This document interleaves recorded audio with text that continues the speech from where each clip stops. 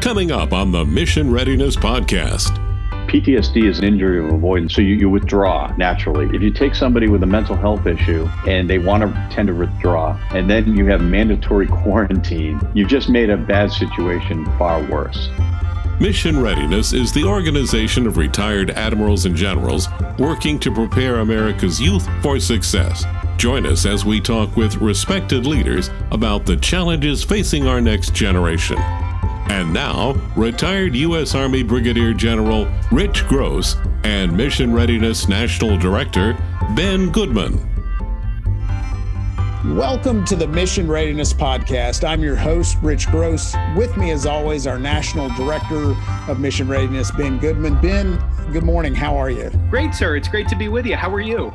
I'm doing well. Well, we're releasing this podcast on Veterans Day, and we have a special guest that fits really well. His name is Brigadier General Jack Hammond, and General Hammond is the leader of an organization called Home Base, which helps veterans who've returned from conflict. But also, I think you've known him for years. He's a longtime member of Mission Readiness. That's right, sir. He's been a great member of Mission Readiness for a number of years. Had the opportunity to meet with him at his office a number of years ago when I was up in Boston, and just blown away by the work he's doing at Home Base. But he's been a consistent champion for early education issues, in particular for Mission Readiness. I've had the opportunity to staff him in meetings with legislative leadership up on Beacon Hill a number of times, and just brings so much passion and enthusiasm to Mission Readiness and to his day job. And I'm excited for our listeners to learn about all that he's working on. No, me too. And I know that in particular since 9/11, we've really struggled with how to help veterans and their families deal with post-traumatic stress, to deal with traumatic brain injury, and Home Base is really one of the leading organizations dealing with that. I can't wait to get to this interview.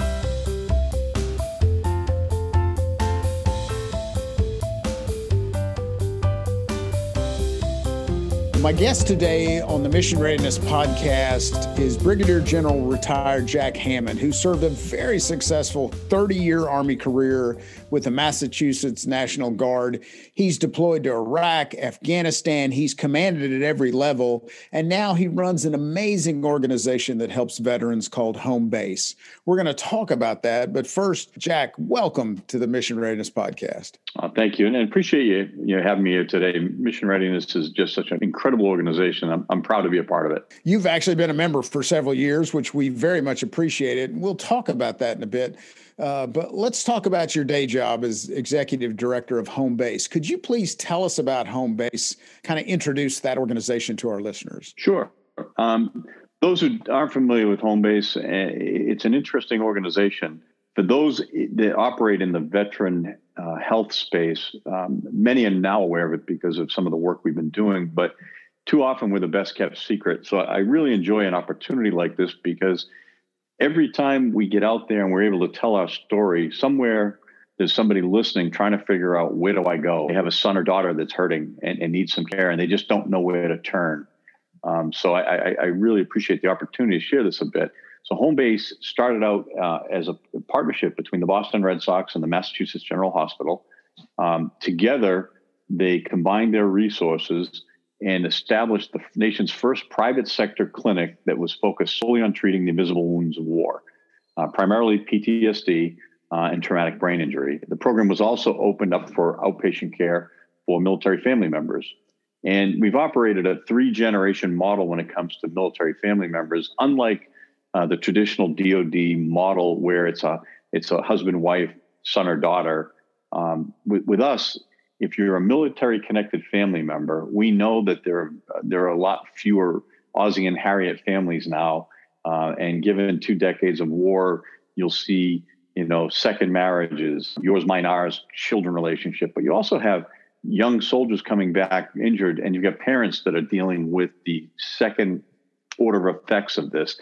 You've got husbands and wives. You've got children, but you've also got sisters and brothers.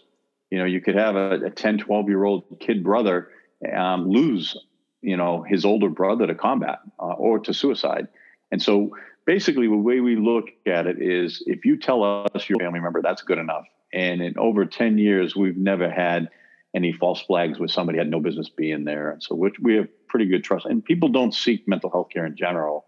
So the likelihood of someone's going to come in under an assumption, it's been far-fetched. Over the years, we've now grown the program significantly from seeing roughly 200 folks a year in the greater Boston, Eastern Massachusetts area to the nation's first National Center of Excellence for the Invisible Wounds. And we've now seen veterans from all 50 states, territories, and we've flown them in from 6 countries. We developed an innovative new program, and we're blessed with the fact that we draw all our clinical resources from the nation's largest and best Department of Psychiatry, Mass General Hospital, the Harvard Medical School faculty, and the Spaulding Rehab Hospital faculty, which is one of the top 3 rehab hospitals in the nation. They focus our brain injury care. And through these incredible resources we're able to draw upon, we've built some very innovative programs, one of which is a 14-day intensive clinical program for PTSD and traumatic brain injury that enables us to fly veterans in from anywhere, and we cover that cost. We put them up in a hotel for the 2 weeks, and then we deliver a very holistic approach to care that takes some of the best practices that we've seen in other programs in the country. We kind of cherry-picked what we liked, added what was missing, and as you can imagine, a very intensive program that compresses almost 2 years of therapy into 14 days. And it sounds remarkable, but if you think about it, traditional therapy, you'll go see a clinician once a week for an hour over 15 weeks. So that's 15 hours of care. They'll get 70 hours of treatment while they're with us. They'll get 50 hours of group therapy, which is usually 1 hour once a week. They'll be getting that a couple times a day. They'll be getting very specific classes on mind-body medicine, stress reduction, anxiety reduction, so they can deal with the challenges life presents every day to each of us. We found a great art therapy program that they do at Walter Reed, where they take these papier-mâché masks and decorate them on the outside so you see how you present to the world, and then on the inside, how you really feel. And when the warrior gets there and spends some time and details this, they share these with their spouse. We fly their spouse in as well around the middle of the week to give them some care and support, work some couples therapy. But when the spouse sees us, they'll tell us, well, I've seen that outside every day. I've seen the false front. I never knew all this was going on the inside. And when you see that, what's great about it is you can very quickly get into it because PTSD is an injury of avoidance. We don't want to talk about it. That's why we bury it down. Whatever it is, it was the worst day of our life usually, or a series of bad experiences, and we just tamp them down. We want to move on and get on with the mission kind of thing. What this allows them to do is now all their feelings are on a thing. So now they're not talking about them anymore. If you asked them how they were doing, they'd say, great. But if you say, hey, what's that little gold thing here for? And what's that there for? They get after that with the intensity of somebody that has a sick Camaro, everything, and they're trying to tell you all the amazing stuff that they did to it. They'll spout it off very quickly because it's no longer them, and it allows us to very quickly get to the root challenges. And then the clinicians are very gifted, and then they can elicit some responses from them, get them talking about it. And we do this in a squad venue. So we build these cohort groups of 10 to 12 veterans, and every 2 weeks, 2 cohort groups of 24 veterans come to Boston like clockwork. They come in on a Sunday and they graduate a week and a half later on Friday. And the metamorphosis and transformation that we see is nothing short of remarkable. There's a 60% reduction in their symptoms. And quite frankly, they come in not functioning fully and they leave functioning. They come in with a lot of suicidal ideations and they come suicide free. It's now a proven suicide prevention program. And the only one I just want to highlight as well, and I know I'm going a little long here, but we were able to work with our experts at Spaulding Rehab and one doctor in particular by the name of Ross Zafont. Ross is the chairman of the Department of Rehab Medicine for Harvard. He is the chief of rehab medicine for both Mass General and Spaulding Rehab. He's also the leader of the NFL Concussion Clinic here in Boston. And he's been to Afghanistan to help set up the TBI clinics over there back probably 8 years ago. But with this breadth of experience and vision Ross has on this space, and having treated injured warriors for more than a decade, some of the most injured, Ross developed this phenomenal program that we piloted last year within our special operations community. We had a series of conversations with the folks from SEAL Team 6. They have an extremely high prevalence rate of concussive events. And they asked, we had a lot of work in the space, and they wondered if we could tailor a program for them, which we did. We hoped to pilot 15 special ops guys last year. We ended up doing 80. And through this, it's like anything else at Mass General, the good get better through repetition and innovation. And so we've been able to build this incredible program where we look at these warriors in a very holistic way. And to give you a profile, on average, 15 to 20 deployments, on average, 3,000 plus parachute jumps, breaching operations, all the things that you'd expect. We found we have a standard question. Have you ever died underwater?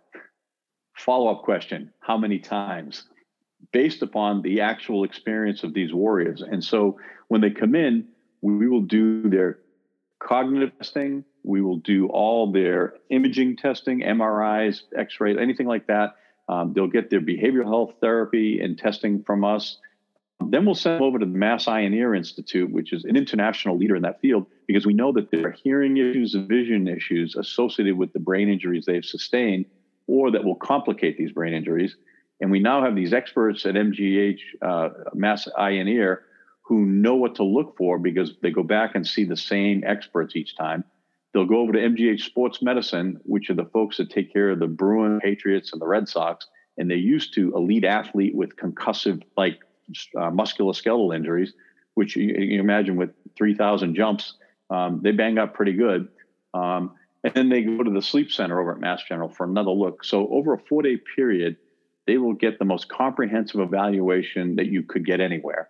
And then a treatment plan that can be executed and delivered anywhere locally, wherever home is, because the key is having the academic rigor. We've had several occasions where folks have come to us thinking that they had traumatic brain injury, and then finding out in 2 cases, one had a form of cancer and a tumor that had wrapped around his brainstem. And another one had another cancer. And so it was a separate type of pressure, but I mean, it was a good news, bad news situation. They didn't have a traumatic brain injury, and they quickly identified a cancerous tumor that we were able to then send them to another part.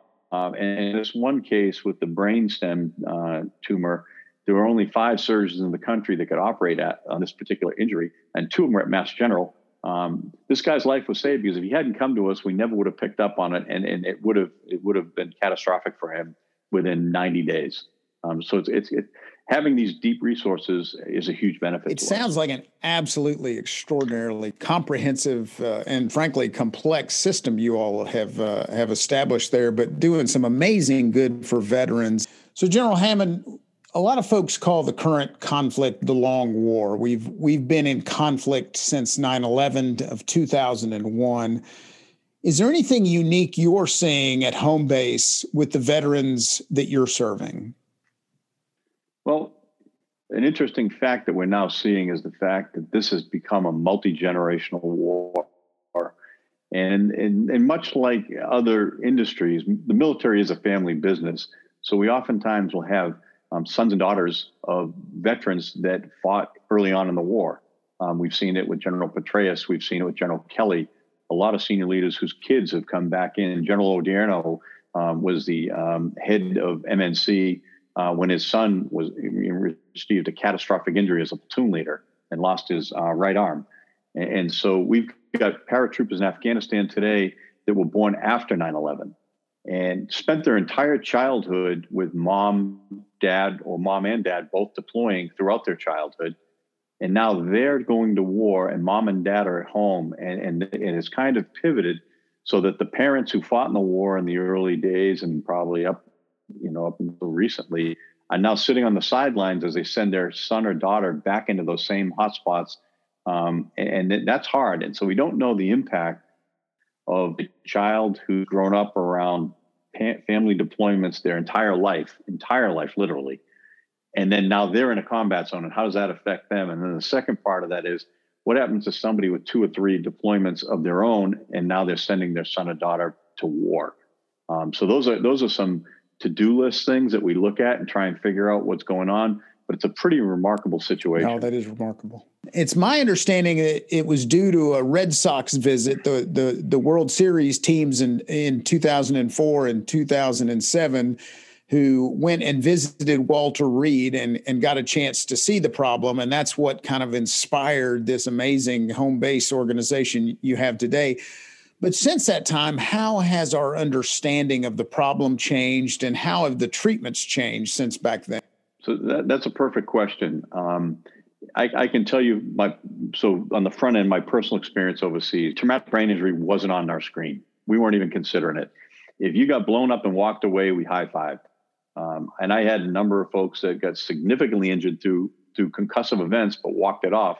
On the same day, our brothers from a different battalion in Fallujah, particularly, I remember this like it was yesterday. We lost a tank crew to an IED, it was a howitzer shell that was, a couple of them on the road, and they took out an M1 tank. My unit was driving around with canvas door Humvees, and so your life expectancy if an artillery shell takes you out. Your case, the guy lucked out. I'm using air quotes on lucked out because there wasn't enough shrap. It was mainly C4, and the vehicle got blown off the ground. They spider webbed the windshield. This one lieutenant got blown up 3 times in a week. And he had a trickle of blood come out of his ear, and we never gave it a second thought. We just high-fived because sister units, they were fatals. And so that's how we treated them. When it came to PTSD back then, we shrugged it off. It wasn't something we looked at. And I remember a conversation with my command sergeant major after a particularly bad couple days and some pretty bad fights. And the chaplain came by, and he wanted to talk to the troops involved. And he said, Sergeant Major, I'm going to get out and meet with the guys and have a conversation, if that's okay. And the Sergeant Major was a hell of a guy. He had 2 tours in Vietnam. He'd been in Desert Shield, and this was his 3rd war. Just looked at him. He said, Chaplain, that's fine, but don't make any promises you can't keep. And he said, what do you mean? And he said, when the sun comes up tomorrow, we're back at it. And that's the way we were. Flash forward to my last commando in 2011 and 12. We were a lot more conscious and understood traumatic brain injury much better. The rising suicide rate had us very focused and in tune with PTSD. And so if somebody did get blown up, there was a protocol in place on what we would do to double check them. And it's still fairly remedial. When it came to PTSD, if there was a severe issue, we had behavioral health folks that they could go have a talk with, but still not where it needs to be. And I think it's continuing to evolve. I know Special Operations Command now is taking a hard look at this and trying to figure out, with all these types of injuries, how can we mitigate some of them? Because frankly, anecdotally, half happen training. They're going to try and figure out what can we adjust. And as a former cavalry officer, we need troubles in the 90s. We all got the MCOF tank simulators, and everyone said that'll be the end of gunnery. Well, it's a cost savings thing. Well, realistically, having that gunnery, we were able to do gunnery training every day. It actually got better. And moving forward, I think we're going to see more improvements in these areas. I'll be looking forward to see people getting at the front end of this upstream before they get into combat on things like mindfulness, on stress reduction classes, anxiety reduction classes that prepare you so that when you are exposed to these things, you can self-care and keep yourself healthy. Just like we did in the 80s. Everyone used to just strap on and go run the 2 miles and do the obstacle course without any stretching. And then everybody had pulled hamstrings and everything else in the world. A soldier today would look at you cross-eyed to say you ran 2 miles in boots. Well, why did they do that to you? Were you bad? They wouldn't consider going out for a run without stretching before, during, and after. But by complete contrast, we'll take an 18-year-old kid and not prepare him mentally for combat by giving him the tools to get ready. And then when we return home, we'll ask the blanket question, if anybody thinks they need any help, raise your hand. And at that point, you don't go on block leave, you go on med hold. Nobody's going to do that. And so what we've talked about is the fact that it should be a presumptive situation that you are affected by combat and need some post-deployment maintenance. For everything I ever did in the Army, whether it was shoot a rifle, or drive a Jeep or a Humvee, fly a helicopter, pre, during, and post. And so I think the key moving forward is to approach mental health the same way, do all the preparatory maintenance, do the in-process maintenance to keep everybody good while they're overseas, and then You don't put a dirty rifle in the rack. When they come home, there's a presumptive that they've been affected, and everybody's different on how they're affected, but take it, make an assumption that everybody needs some post-operation maintenance on their brain to be healthy and keep them ready for the next time out, because that's why we do it with rifles and Jeeps and Humvees. No, absolutely true. And I think building that resistance in advance must have a great effect and at least help people be more resilient. They've got the training, they've got the tools before they deploy.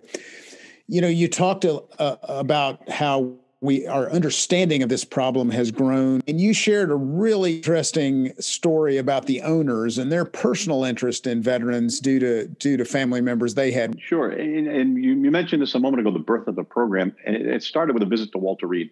The Red Sox went to the White House for their meet and greet with the president back in 2008, and from there, the team physician, who's an amazing guy, set up a visit at Walter Reed so they could show the trophy, sign some autographs. And as you know, 2008 was the height of the surge. So it was the height of the occupancy at Walter Reed, and with some significantly, tragically injured warriors. The meeting was supposed to last an hour, and it lasted 5 hours. They could not leave. They didn't want to leave. There were some personal attachments that were made that day that lasted to this day. And several of the owners were quite moved by that. And after the Walter Reed visit, they left and said, we need to get into the veteran space, find out what we need to do. They met with Senator Ted Kennedy when they got home, who was on both Armed Services and Health and Human Services. And he told them that the invisible wounds were the biggest problem that was unaddressed, that the amputees, unfortunately, they got really good at. Walter Reed was very good at. DOD, the VA, everybody was pretty good with those injuries, but the invisible wounds were difficult. He connected him with Mass General, the president of MGH, and they set up this program. And over the years, I've become pretty good friends with the owners. And, Tom Warner in particular, who was the catalyst for this program, he's invested millions of dollars of his own personal money towards this program. Tom confided in me that his was part of the Normandy invasion. He was an Army Air Corps intelligence officer, and he did some stuff behind the lines and all this stuff. And when he came back from the war, he had some issues, and Tom never fully understood them. But after his work with Home Base, realized, that was what was going on with my dad. Dave Ginsburg, another minority owner, his father had been taken prisoner in the Pacific and ended up at that now infamous POW camp the Japanese occupied, and it was highlighted in the movie Unbroken, and where torture was the norm. And it affected him to his day. And he always wondered why, his dad to his dying days had a lot of anger about a lot of issues, and he better understood those. The Red Sox have a long history of working with the military. Everyone's heard the story of Ted Williams and the fact he fought in 2 wars during the height of his career. They had a Red Sox catcher that was a spy working for the OSS. And while he was a Red Sox player, traveled to Europe and Japan, taking pictures of things, and joined Bill Donovan in the OSS and the CIA. Pretty remarkable stuff, but they've always been big fans of the military. Through this program, they really allow us a platform to communicate this injury and raise awareness across New England and then on a more national basis. Well, let's turn into COVID. It's at this time, we've been in this pandemic for about 8 months. I first want to know from you, what have you all seen at Home Base as far as any changes in the type of care or assistance that veterans need during this COVID pandemic? So the challenges that the COVID presents to us, there's a couple layers to it. First and foremost, PTSD is an injury of avoidance, as I mentioned a moment ago. So you withdraw naturally. If you take somebody with a mental health issue and they tend to withdraw, and then you have mandatory quarantine, you've just made a bad situation far worse. So having these young men and women further isolated is not a great thing. And so what we've seen is an increase in the more seriousness part of this, because without care, and some of these guys have unresolved depression, they have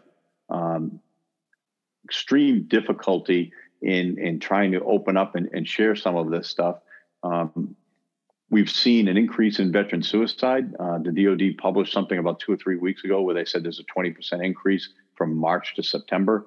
So we know this is a scary time, and developing means by which we can, reach out and connect with our veterans that are connected with our program has been a top priority since March. And then how have you had to change what you all do at the organization itself? How has Home Base had to adjust to the pandemic? We were fortunate in the fact that when we moved to our new National Center of Excellence a couple of years ago, we made a decision early on that no one, including me, would have an office, that we were hot bunking everything so that we could maximize the amount of space for patient care delivery. So when we were hit with the pandemic back in March, we immediately pivoted because everybody had their own laptop, everybody had their own cell phone. And so within 24 hours, we went from 1% telehealth to 100% telehealth on our outpatient program. And our clinicians just pivoted and immediately started delivering their mental health care from their homes. That was pretty good. The downside, all our in-person programs about earlier, we would fly people in, immediately shut down. And they did remain closed until July. So one thing we did do is we had our wellness team and a lot of our other clinicians get to work on something we called Operation Health at Home Base. And I knew there was going to be a challenge with folks being detached and isolated. So we took our top tier mental health professionals, and they would do daily videos. We took our strength and conditioning coaches, all combat, most of them combat vets, some of them combat vets. And they started doing 5-minute videos on home workouts without any fancy gym equipment, stuff you could have just in the house, whether it was Clorox boxes or whatever. But every day they would come out with short videos that they could share. Our nutritionist, because everybody's putting on the COVID-20, was talking about how you could eat healthier. And then the child psychiatrist would pop in with things like, how do you talk to your kids about these injuries? And same with the mind-body medicine folks, dealing with stress and anxiety. And so I think we've published almost 200 of these short videos that are archived now, but that steady feed for a while, I think helped a lot of folks get through this. And they're all shared at no cost, so anybody can access them. And they're good for anybody, frankly. In July, we reopened. A lot of work with Mass General infectious disease to make sure we could do it safely. But within 4 weeks, we ramped up, and we're now back at full operational capability. The big challenge we had was on the last day of March, I got a call from the governor of Massachusetts, and he asked me to build a team and stand up a 1,000-bed COVID-positive field hospital in the city. And so one of the things I had to do is I didn't have a team. So I reached out to my home base team, and I reached back to a command surgeon from my last overseas deployment, who was a plastic surgeon and a full professor at Harvard. And I asked him to come aboard. And we had 50 home base team members volunteer. We had to hire 1,000 employees over the next 6 days. And we had to have 3 shifts of construction building 1,000 beds. And they did it in 5 days. And so we were operational within COVID positive patients. And so I think, from my perspective, we were able to benefit from that experience because when we came back to home base in July, number one, we had a great deal of confidence working in a COVID positive environment as opposed to just a traditional, it should be non-COVID environment. And we were able to build the protocols to make sure that as our men and women come see us now, that every safety measure in place, we treat it like it is a COVID positive so that no one gets sick when they come to get care. That's an amazing story about the governor calling you to set up that task force in such a short time. So you've led some amazingly diverse teams, obviously in the military, in deployed combat environments, as well as back at home base. You've led home base to become this extraordinary organization. What kind of background or experiences do you draw on as a leader to lead such diverse teams? I mean, you're dealing with medical experts, with academics, I assume, with government officials. I mean, that's a pretty diverse crew to bring together and get them to move forward in the right direction. What do you draw on for your leadership talents? Well, I think part of it, we're all the sum total of our past experiences. And I think, I'm not the same guy I was when I was a lieutenant and a captain.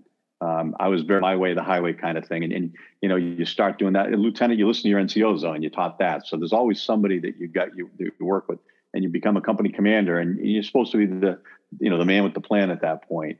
But once you get up to the battalion level, as you you have a staff now. And you listen. If you don't listen to your staff, there's no point in even having one. So good leaders will start to listen to their staff. They'll give them the issues. They'll come back with some things, but then you may ultimately make the decision. The higher you go up, it becomes a more collaborative process. And I think a lot of folks, especially in the civilian world, don't realize that. They think that you're a general, you just, point and yell and people do stuff. You do a lot of listening. Most smart leaders that I know listen more than they speak. And I make a point to listen to everybody in the room, offer their input before I say anything, because I don't want to guide the conversation. I won't talk until I've heard everybody's input. And then I'll ask some questions, and then we'll kind of start steering it. It's a little easier, given the hospital and the institutions I work with. All my doctors are Harvard doctors. I'm the dumbest guy in the room every time I set foot in it. And so I damn well better be listening to them. And they're all experts in their field. Operationally, though, I have a great deal of operational experience. And so as we go to look at something, I know what we need. Then we kind of lay the framework, and then that's where their magic comes in. They know how, then they figure out how to do it and how to do it to the best level. So that collaborative piece of senior leadership is what you need. My job is to provide purpose, direction, and resources. And so once I lay out the framework, they put the meat on it, and then we do the quality control, and then we do the revisit on it. But having competing discussions and a lot of tug and pull. I just want to share one anecdote I got from the chief of psychiatry 8 years ago when I was based. I was a bit frustrated at the slow pace of movement because as an old cavalry officer, you make the plan, then you go. And when it wasn't moving at my speed, I was getting a bit frustrated. And he said, Jack, at Mass General Hospital, we have 18 department chairs. And if we go to a big program and a new initiative and 17 out of the 18 are on board, you know what we call that? And I said, landslide. And he said, no, we call that a good start. And he said, because that's where we dig in and we really start rooting through it. He goes, but once we make a decision and we all agree, we put every resource the hospital has to bear on this and then stand exceptionally quick. Well, before we leave the topic of home base, how would a veteran or a family member get a hold of home base if they were interested in your services? Sure. It's an easy website. It's homebase.org. When you click on the website, there's a button right there that'll say connect to care. And then you can give you a number to call or an email to check in with. And within 24 hours, someone will get back to you and connect you. And if you're a family member and you've got a warrior that you're worried about and they're still hesitant, we're not a government organization. And as you know, with the VA, the warrior has to call to even start the conversation. We'll collude with the family. That happens quite a bit, especially spouses, parents. They'll call us and say, hey, he's not well. She's not sane. It's been a year and it's just getting worse. And they're scared. And so we'll have folks talk with them. And we've got 25 veteran outreach coordinators, all combat veterans, Army, Navy, Air Force, Marines, and we'll try and match a Marine soldier with a soldier. But we also have family outreach coordinators that are parents and spouses of warriors that have deployed. And so they understand that side of it, and they can have that shared experience conversation about how do we set this up. Ultimately, the veteran will have to say, I need help. Because if they don't, if they're going through the motions, it's not going to benefit them. It's not going to benefit us. And same goes for the families. And we found a gap. And I think this is something of interest to your listeners. We operate the only program in the nation that provides a dedicated clinical program for the families of our fallen. About 5 years ago, a close friend I went to high school with, her husband had been a Cobra pilot. And after second deployment, he took his life. She has a portfolio of 10,000 survivor family members that are surviving family members of suicide. And there's a subset of those folks that are the most egregious where it happened at the dinner table in front of the kids. They walked in and found the warrior hanging or shot. And so that trauma is bad as any combat trauma that anybody I know sustained.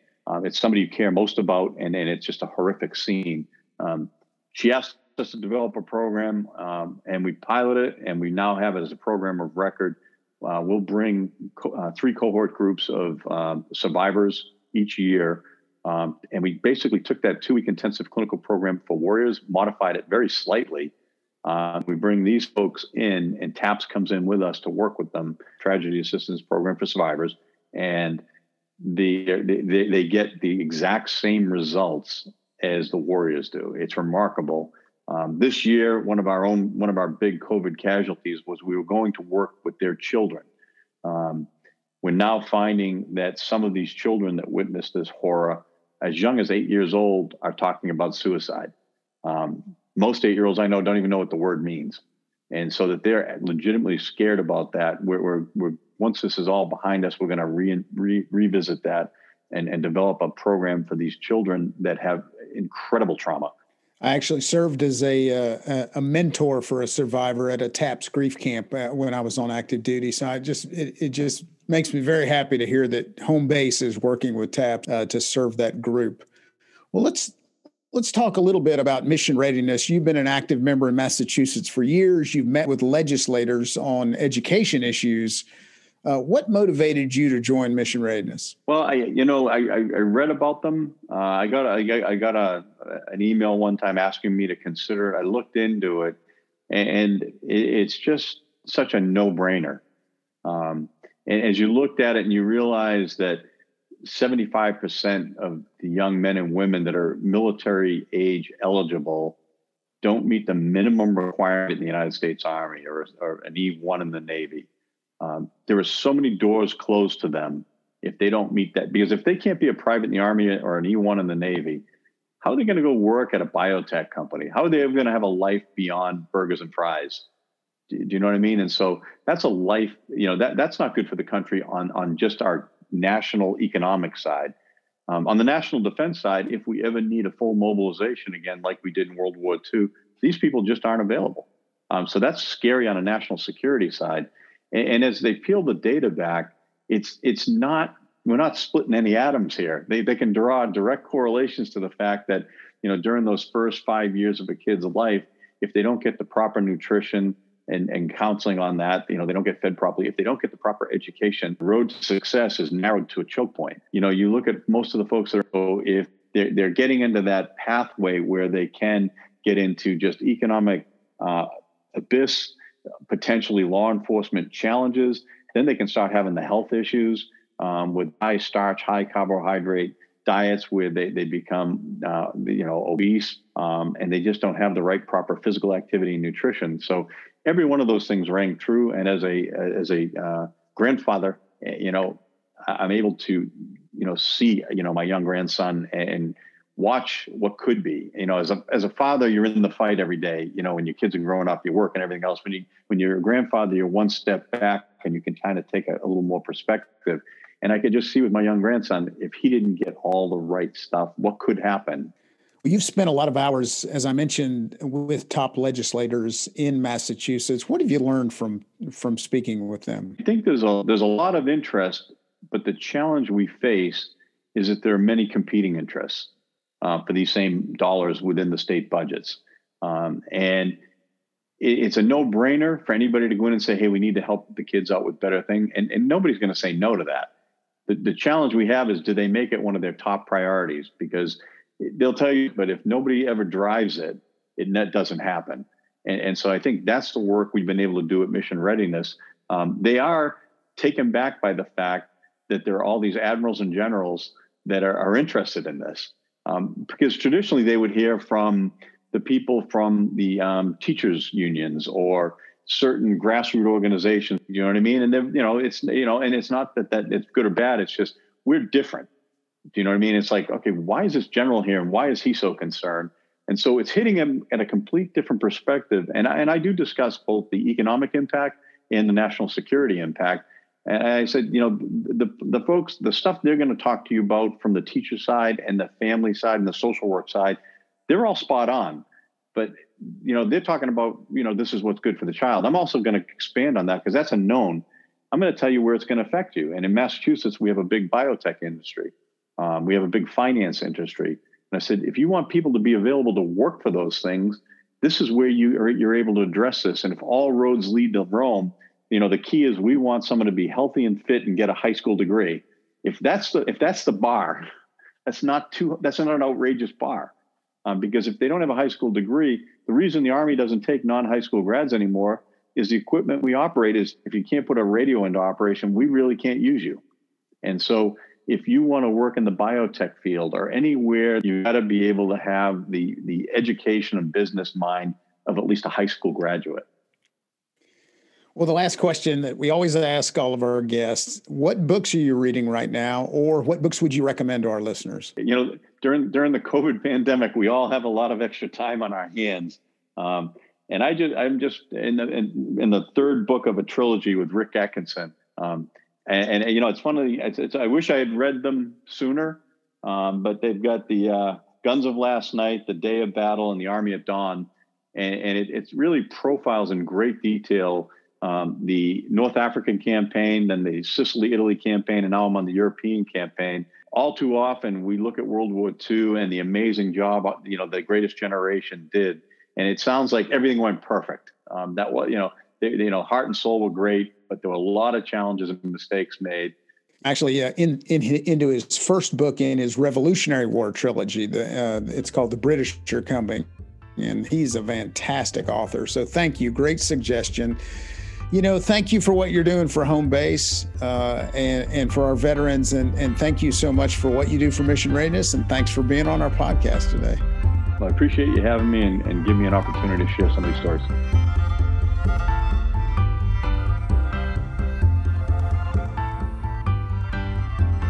Well, Ben, what an incredible conversation with someone who is doing so many amazing things through his organization, Home Base. I mean, just a great story about the governor calling him for help.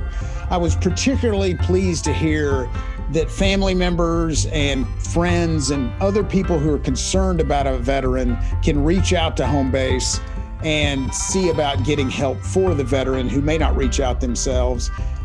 I'm just amazed at how many good things that organization is doing. And I frankly was not really aware of Home Base until this interview. Really just incredible. It's been amazing to watch them grow over the recent years. Visited General Hammond in his office on one of my last trips to Boston, and it's such a state-of-the-art facility. I think we were there just a week or two after it had opened or in the process of opening. So really excited to see how it continues to grow and can be a model for others. But you know, I would also say what I keep thinking about listening to General Hammond's interview is how many of our members at Mission Readiness, they spent a career in uniform. If there's anybody who has deserved the opportunity to sit back in the chair, watch a football game, put their feet up, it's our members who have served at Mission Readiness. But they continue to serve their communities. General Hammond serving veterans and serving the people of Massachusetts, members across the country focused on helping the next generation for kids. So on Veterans Day, I certainly want to thank you, General Gross, for your service and thank our members for their service and their continued service. Now, well said, Ben, and thank you. And I would echo that, wishing everyone the best, all of our members who have served in uniform, and just hope that they have a good Veterans Day and continue listening to the podcast. We ask everybody, if you like the podcast, please subscribe wherever you get your podcast and join us next week. We've got another great show coming up.